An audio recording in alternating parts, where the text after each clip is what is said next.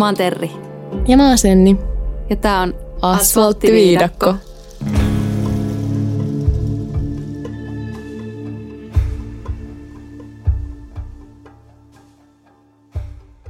Hyvää päivää, hyvät kuulijat. Tänään me ollaan Sennin kanssa mysteerien äärellä. Kyllä.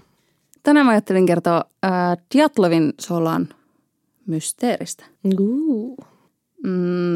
Meinasin sanoa onnettomuus, mutta mä nyt en suostu sanomaan tässä vaiheessa onnettomuus, koska no se selviää. Onnettomuuteen tästä kyllä uutisoidaan aika paljon, tai sillä tästä löytyy tietoa. Tässä on siis kyseessä 9 henkilön retkikunnan kuolemaan johtanut onnettomuus Pohjois-Uralilla, eli Siperiassa. Tämä tapahtui vuonna 1959 helmikuussa, eli siis elettiin Neuvostoliiton aikaa silloin. Ja tämä Djatlovin sola itse asiassa siis nimettiin tämän tapauksen johdosta Djatlovin solaksi. Okei. Tiedätkö mikä se oli niinku ennen? No en. Oli varmaan mikä. Eihän sillä mitään väliä, mutta niin. kuvaan tässä. Se oli ehkä vaan joku sola. Joo, siis tämä oli kyllä todella siis kaukana jossain tuolla periferiassa, että ei ollut mitään sivistysaluetta. Se nimitys tulee siitä, että tämä retkiryhmä, joka siellä menehtyi, niin heidän johtajansa nimi oli Igor Djatlov. No niin. Tämän Igor Djatlovin seuraajaan kuului 9 tosi kokenutta retkeilijää. Joukossa oli siis pitkämatkahiihtäjiä ja muutenkin vuoristossa ja muualla todella kokeneita niin kuin retkeilijöitä. He oli siis suuri osa heistä oli opiskelijoita, aika nuoria parikymppisiä. Seuraajaan kuului siis Igor Djatlov, Zinaida Kolmokorova, eli Zina, Lyudmila Dubinina, eli Lyuda, Aleksandr Kolevatov, Rustem Slobotin, eli Rustik, Juri Krivonischenko, eli Gregori, Juri Doroshenko, Nikolai Thibaut Brignol, eli Thibaut, Seimon Zolotaryov, eli Sasha ja Juri Judin. No niin. Nyt mä teurastin nämä nimet varmaan. Mä kuuntelin ihan lumoutuneena, meni hyvin. Osalla on sen tämän lempinimi. Ja sitten oli Juri. Ja sitten oli Juri Judin. Joo. Ja Juri Judin kannattaa itse asiassa muistaa, koska hän on aika keskeinen henkilö tässä saagassa. Joo. Tällä retkikunnalla oli siis tavoitteena kiivetä tämmöisen Otorten vuoren päälle. Joo. Ja siis tämä kyseinen reitti oli tosi vaativa, mutta ei nyt sisältänyt mitään semmoista, mikä pitäisi olla ongelma tälle seurueelle, koska tosiaan ne oli niinku erittäin tikis ja silleen todellakin tiesivät, mitä tekevät. Joo. Joidenkin lähteiden mukaan tämän vuoren nimi, tämä Otorten, tarkoittaisi sen alueella asuvan mansiheimon kielellä älä mene sinne. Okei, joo. Ja ilmeisesti tämä liittyy siihen, että tämä alue olisi sille mansiheimolle pyhää maata, minne ei saa mennä, mutta aika pahaenteinen nimi kyllä. No on, tiesiköhän ne, että se on niinku sen niminen? Niin, en tiedä. Mutta sinne he oli menossa. Menivät kuitenkin. Kaikista huolimatta. Joo. No ennen sinne vuorelle lähtöä tämä seurue majoittui semmoisessa kylässä nimeltä Visai. Ja tässä vaiheessa siinä seurueessa oli siis vielä 10 jäsentä. Mutta se 10. jäsen ja on ainoa, joka siitä seurueesta sitten selvisi reissusta hengissä. Eli tämä Juri Judin tuli kipeäksi ja ei sitten lähtenytkään tämän lopun seurojen mukaan. Ei saakeli. 9 heistä siis jatkoi tästä eteenpäin kohti tätä Otorten vuorta. Ja he jättivät ruokaa ja varusteita sitten matkan varrelle laaksoon sitä paluumatkaa varten. Sääolosuhteet oli aika huonot ja sitten siitä johtuen tämä seurue kuitenkin sitten heti alkuun eksyi. Ja he päätti leiriytyä semmoiseen Kolats-Syakl-vuoren rinteelle ja jatkaa siitä sitten aamulla navigointia, että jos olisi vaikka parempi sää. Ja arvatko minkä tämän Kolats-Syaklin vuoren käännös tästä samaisesta mansien kielestä on? No vittu varmaan kuolema korjaa. Kuollut vuori. Ei. On. No niin. Jossain käännöksessä toki oli myös hiljainen vuori, mutta en tiedä onko sekään yhtään vähemmän kauhean tässä yhteydessä. Koska kuolema on aika hiljainen. Niin, jep. No joo, se Djatlov oli kuitenkin etukäteen sopinut lähettävänsä kotiin sitten tiedon heti, kun se ryhmä palaa takaisin sinne Visaihin. Ja mitään ei sitten alkanut parin päivään siitä sovitusta ajasta kuulua. Ja alettiin vähän huolestua, että onkohan se seurue päässyt perille. Sitten omaisten painostuksesta opiskelijoista koostuva vapaaehtoisryhmä lähti etsimään sitten, että mihin se Djatlov ja ne kumppanit on jäänyt sinne matkan varrelle. Ja myöhemmin sitten heitä etsittiin kyllä jo ihan poliisin ja armeijan voimin. Mietin vaan, että oliko ne opiskelijat sitten kuitenkin myös semmoisia, että osas jotenkin tottuneita kulkemaan. No varmasti oli. Niin. Koska ei toi ole semmoinen maasto, mihin sä lähdet, jos niin, et sä mä vähän tiedä, mietin, mitä että vähän surkea pelastuskomppania, jos jäävät sitten. Ei, kyllä ne kanssa siis varmasti ties. No mutta tosiaan siinä vaiheessa, kun oli sitten mukana jo poliisia ja armeijaa ja vähän järeempiä aseita tässä etsinnässä, niin lopulta sitten se etsintäpartio löysi retkeilijöiden leirin, jossa kuitenkaan ei ollut ketään. Se teltta oli aivan säpäleinä ja sieltä leiriltä poispäin oli jalanjälkiä, jotka sitten kuitenkin piakkoin peittyi lumen alle. Ja sitten noin 2 kilsan päästä siitä teltalta metsän reunasta semmoisen suuren puun alta löytyi nuotion jälkiä ja 2 vainajaa.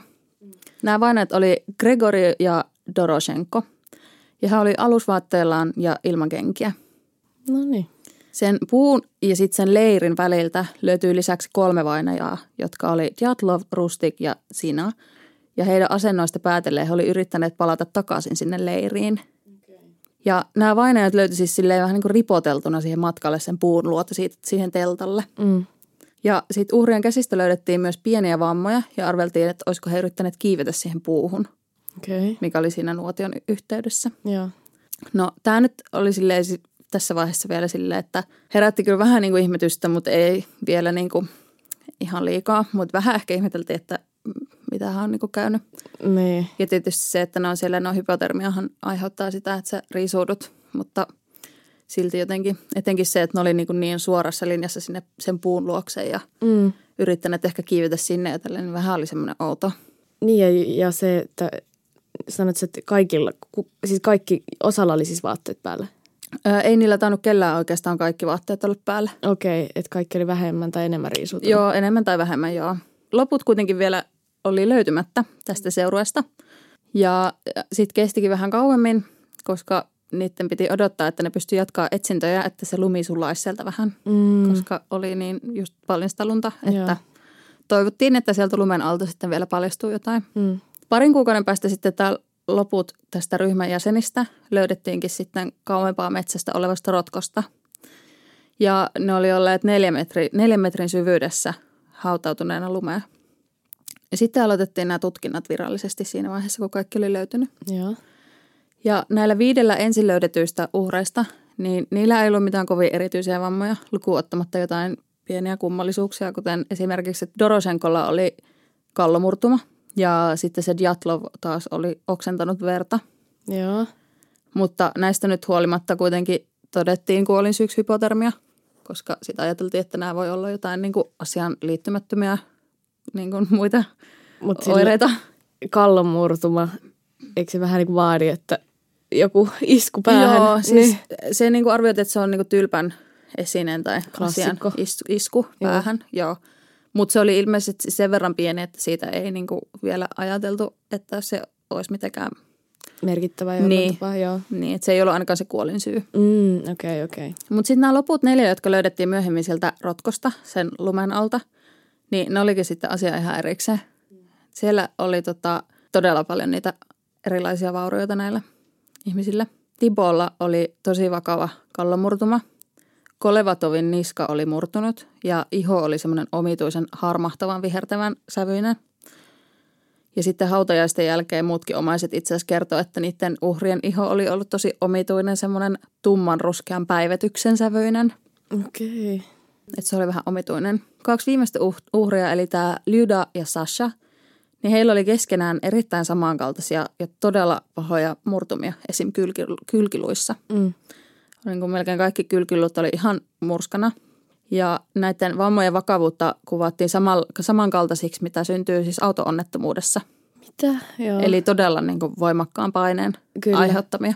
Sitten ulkoisia haavoja näillä ei juurikaan ollut, mikä sitten ihmetyttikin tutkijoita, koska nämä sisäiset vammat oli siis niin todella mittavia. Sitten sen lisäksi sekä Lydalta että Sashalta puuttui kokonaan silmät. Hyi, toi on jotenkin tosi creepy. Joo, jep. Joo. Ja sitten täältä Lydalta puuttui myös kieli. Joo.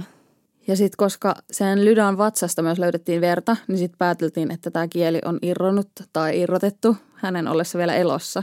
Niin, mä olin just kysymässä, että löytyykö sitä kieltä mistään? Ei, sitä ei löytynyt. Mutta joo, et semmoista. Ja tosiaan kaikki ureista oli tosi vähissä vaatteissa, vaikka oli siis jotain -30 astetta pakkasta. jollain oli vain yksi kenkä, toisilla ei ollut kenkiä ollenkaan tai sitten oli vain pelkät sukat.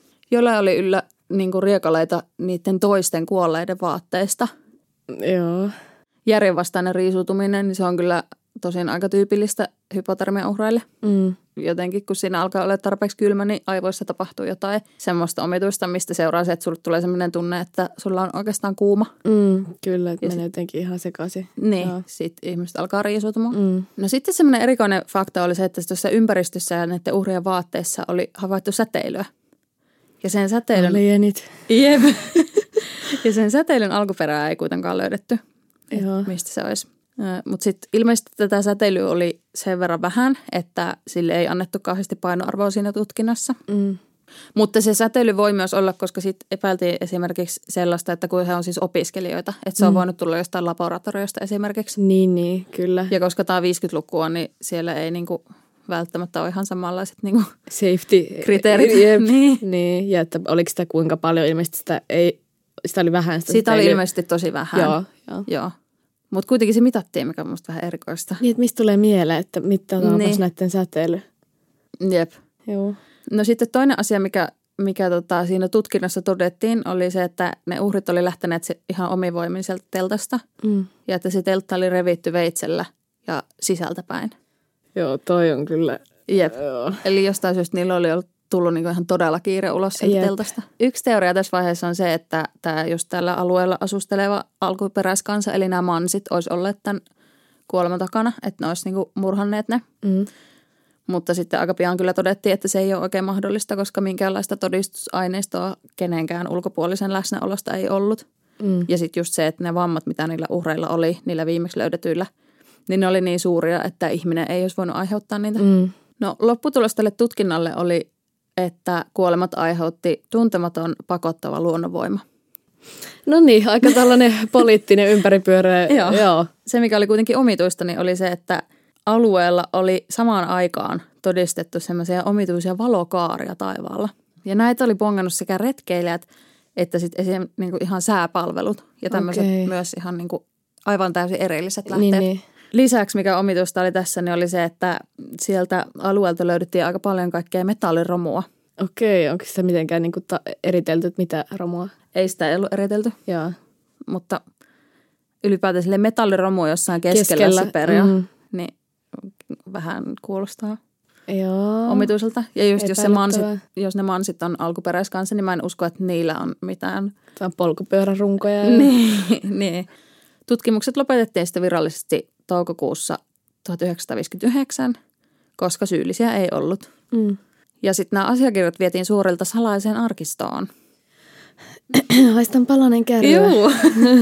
Ja ne tuli julkisit vasta 90-luvulla, mutta osa papereista oli kuitenkin mystisesti kadonnut siinä välissä sitten. Just. Tätä tapausta alettiin itse asiassa tutkia uudestaan vuonna 2019. Eli ihan vastikään. Ihan vastikään. Joo. Tähän sitten liittyy tietysti paljolti se, että tässä on niinku miljoonia ja miljoonia ja miljoonia teorioita, että mitä on voinut tapahtua. Me voitaisiin käydä nyt vähän läpi näitä teorioita. Jes, käydään. Voidaan sitä spekutella yhdessä. Spekutellaan. No yksi teoria on semmoinen, että tässä olisi ollut kyseessä armeijan ohjuskoe. Okei. Ja muistutan, että oli tosiaan siis Neuvostoliiton aika. Että jos nyt niinku nykyään varmaan aika todella shady meininkiä, niin silloin sitten vasta olikin. Tai varmaan aika yhtä. Kyllä heti jotenkin herää se, koska just toi, että mikä se oli tutkinta-aineisto jotenkin vaan suljettiin ja sitten vähän hävisi sieltä jotain vuosien varrella ja se heti nostettaa vähän tämmöistä, että ei ole ehkä puhtaat jauhat pussissa. Jep. Mutta joo, tosiaan siis epäilty, että tässä olisi ollut kyseessä joku armeijan koe ja että ne retkeilijät olisi sattuneet sitten vaan väärään paikkaan ja väärään aikaan. Niin, että ne on ehkä nähnyt jotain, mitä ne ei ole saanut nähdä. Niin se veikkaat, että siinä olisi ollut niinku, että ne olisi murhattu silti.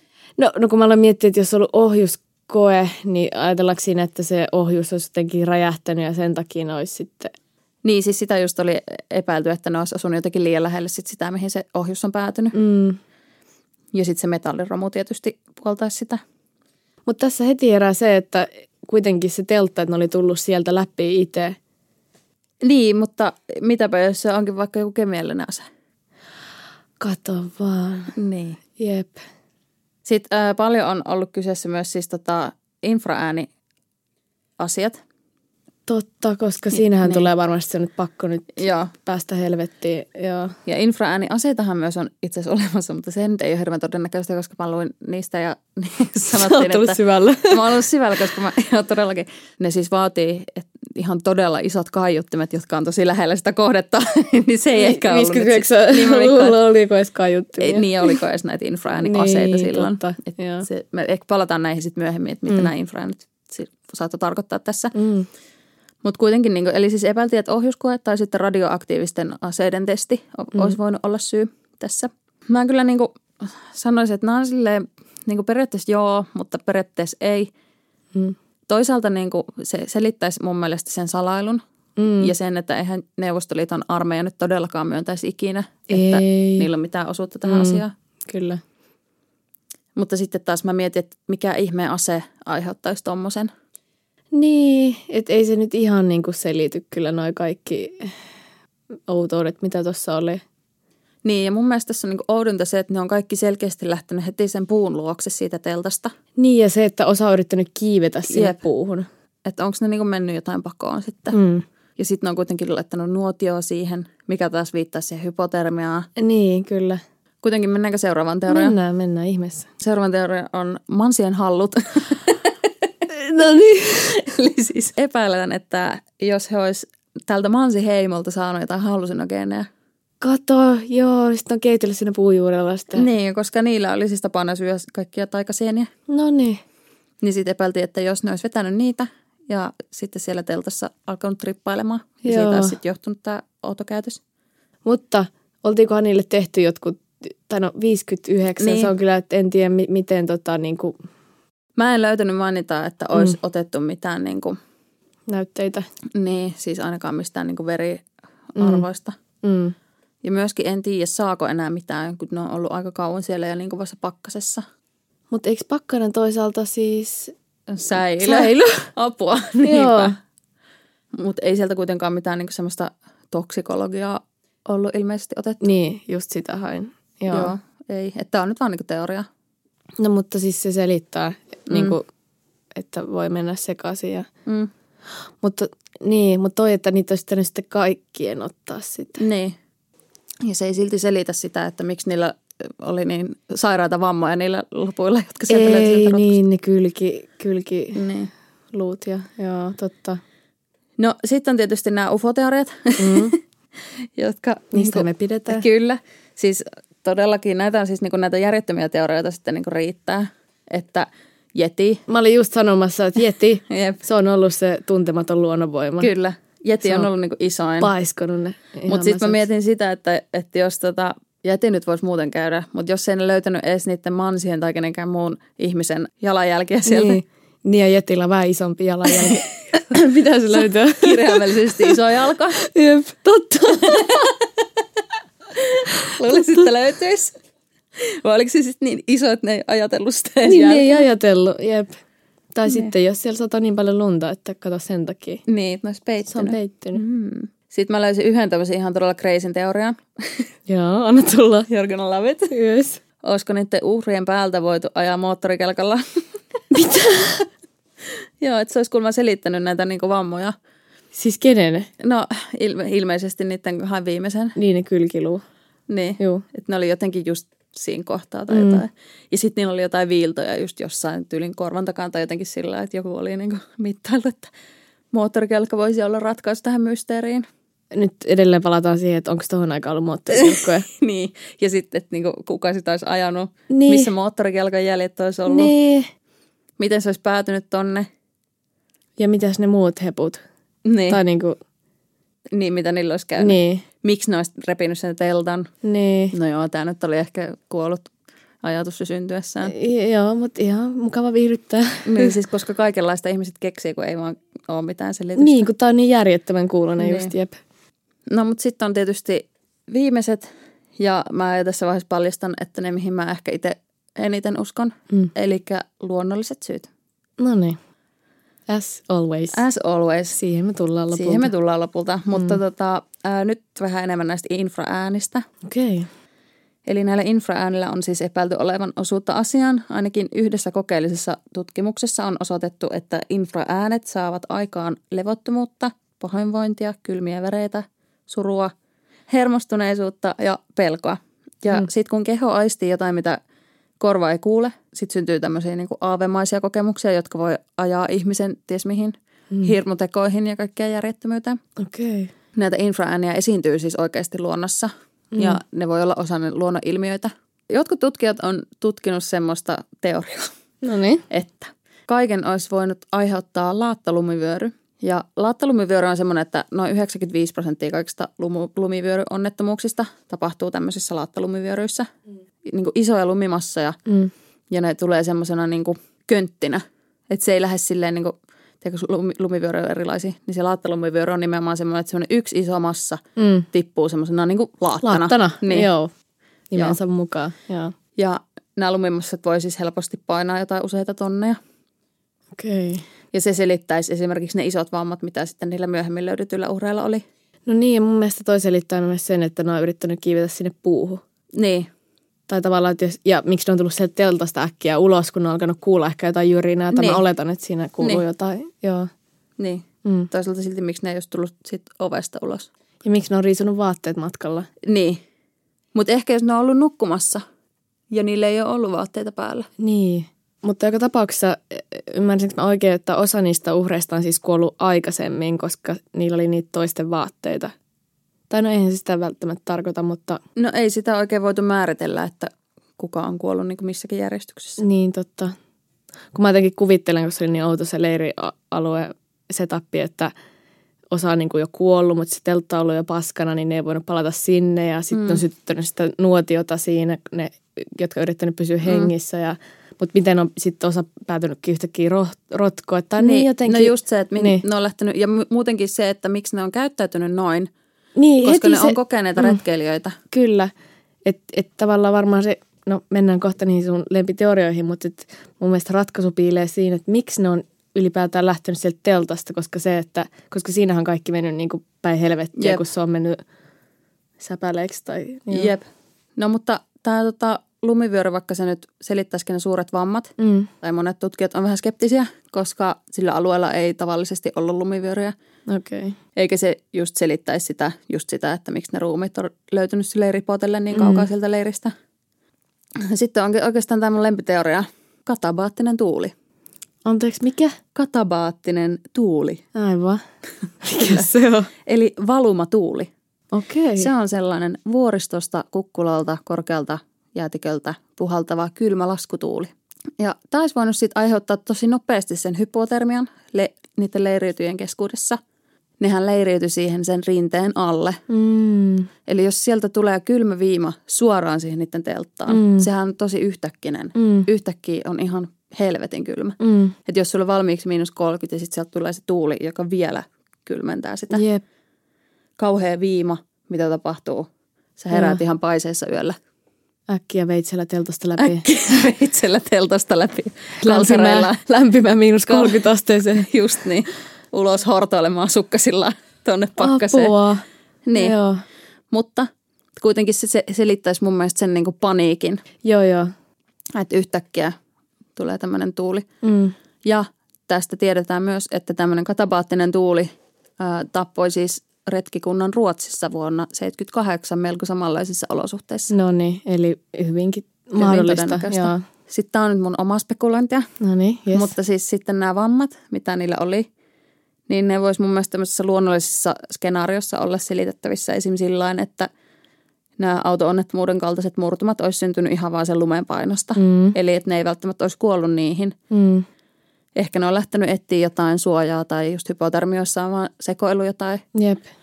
Lähtenyt juokseen vaan jonnekin, tippunut ehkä rotkoon. Niin. Siellä oli varmaan aika pimeätä. No voisi olettaa keskellä jotain Siperiaa. Niin, helmikuussa. Ei ole varmaan katulamppuja. No ei varmaan. Aika pimeä. Kaamoksen keskellä siellä. Jep.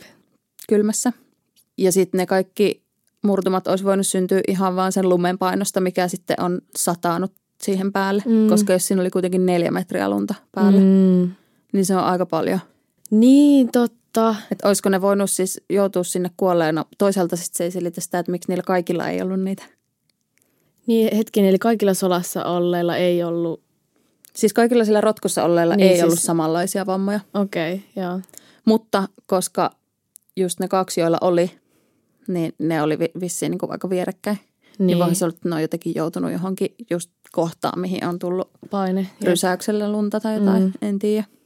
No joo, no, mutta kuitenkin sitten nämä niin kielen ja silmien puuttuminen voisi johtua ihan vaan siitä, että joku eläin on käynyt syömässä. Niin. Sitten mä itse mietin tuosta kielestä myös esimerkiksi sitä, että voisiko se olla mahdollista, että se lyda, jolta se kieli puuttui, olisi just hypotermiapäissään esimerkiksi kaatunut ja purassut sen kielen poikki.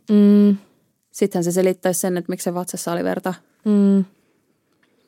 Mutta sitä kieltä ei koskaan löytynyt.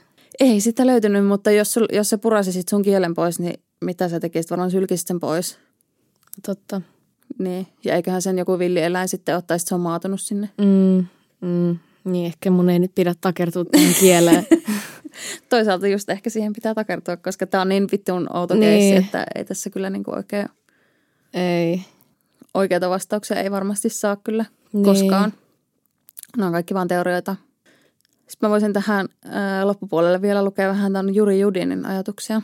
Niin, tää on nyt siis selvinnyt, joo. Koska hän siis, joka selvisi luultavasti vaan siksi, että se tuli kipeäksi, niin se on ollut tietysti tämän mysteerin piinaama. Mikä sitten taas myös ehkä herättää lisää kysymyksiä mun mielestä. Ai, oliko se Juri kuitenkin? Ei se viimeinen teoria. Juri olikin se jeti. Varmaan sekin on yksi teoria. Niin. Miksei? Tai itselle tämä ehkä vaan herätti niinku vaan sellaisia kysymyksiä, mitä ei ehkä ollut tullut ajatelleeksi. Se Juri on kommentoinut nimittäin tätä mysteeriä sen kirjoituksessa, jossa se puhuu näistä ensimmäisenä löydetyistä uhreista, eli jotka oli sen puunitelta välillä. Se on kirjoittanut tälleen. Jalat olivat paljaat ja vahingoittomat, eivät vereslihalla. 1,85 kilometriä ja sukatkin ovat ehjät. Okei. Ja tämä on kyllä kieltämättä mun mielestä omituista, kun miettii, että se maasto oli siis tosi kivikkoinen ja koska ollaan siellä Siperiassa on talvi, niin on just ollut ihan tosi pimeätä. Oliko vielä valkoiset sukat ja ihan puhtaat pohjat? No ne on lumessa putsaantua siinä. Totta, joo. Mutta Juri Judin oli ihmetellyt sitä, että miten niitä sukat ei ollut rikki ja miten niillä ei ollut, koska siis se oli ilmeisesti aika vaikeata maastoa. Niin kuin, mä oon nyt vähän hämmentynyt siinä mielessä, että oliko siis maassa lunta? Vai tuliko lumi vasta? Kyllä oli lunta. Oli lunta. Että voisiko se selittää, miksi sukat oli ehjät? Niin.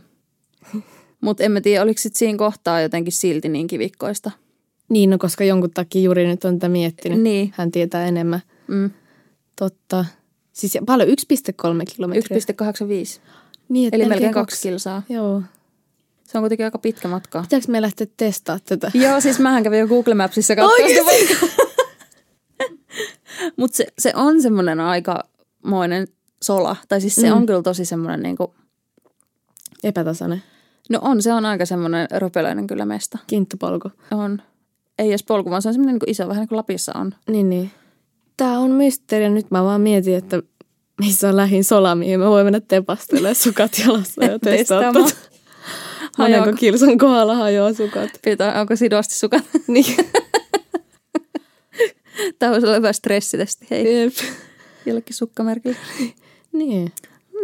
Ehkä meidän seuraavan jakson sponsori. Ehkä. Joku. Maybe yes. Onko sulla joku teoria, mihin sä uskot näistä eniten? No, mä haluaisin kovasti uskoa siihen jetiin.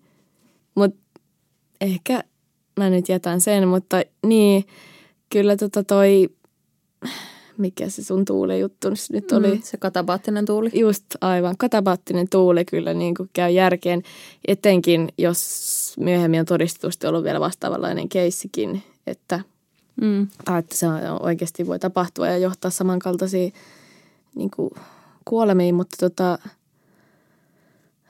niin, siis kyllähän just kun noihin ihmiset takertuu niin kuin minäkin tähän kielijuttuun ja niin. Just niihin puuttuviin silmiin, mutta sehän on niin kuin ihan luonnollinen selitys just se, että eläimet on ne käynyt sitten. Toki siinä oli mun mielestä se ihmeellinen, että miksi vaan niiltä kahdelta puuttu ne silmät. Niin. Miksi ei niiltä muilta. Niin. Ja sitten kiinnostaisi tietysti myös tämä, niin kuin, minkälaisia eliöitä siellä sitten liikkuu niin kuin niin. jossakin. Tämäkin oli itse asiassa teoria.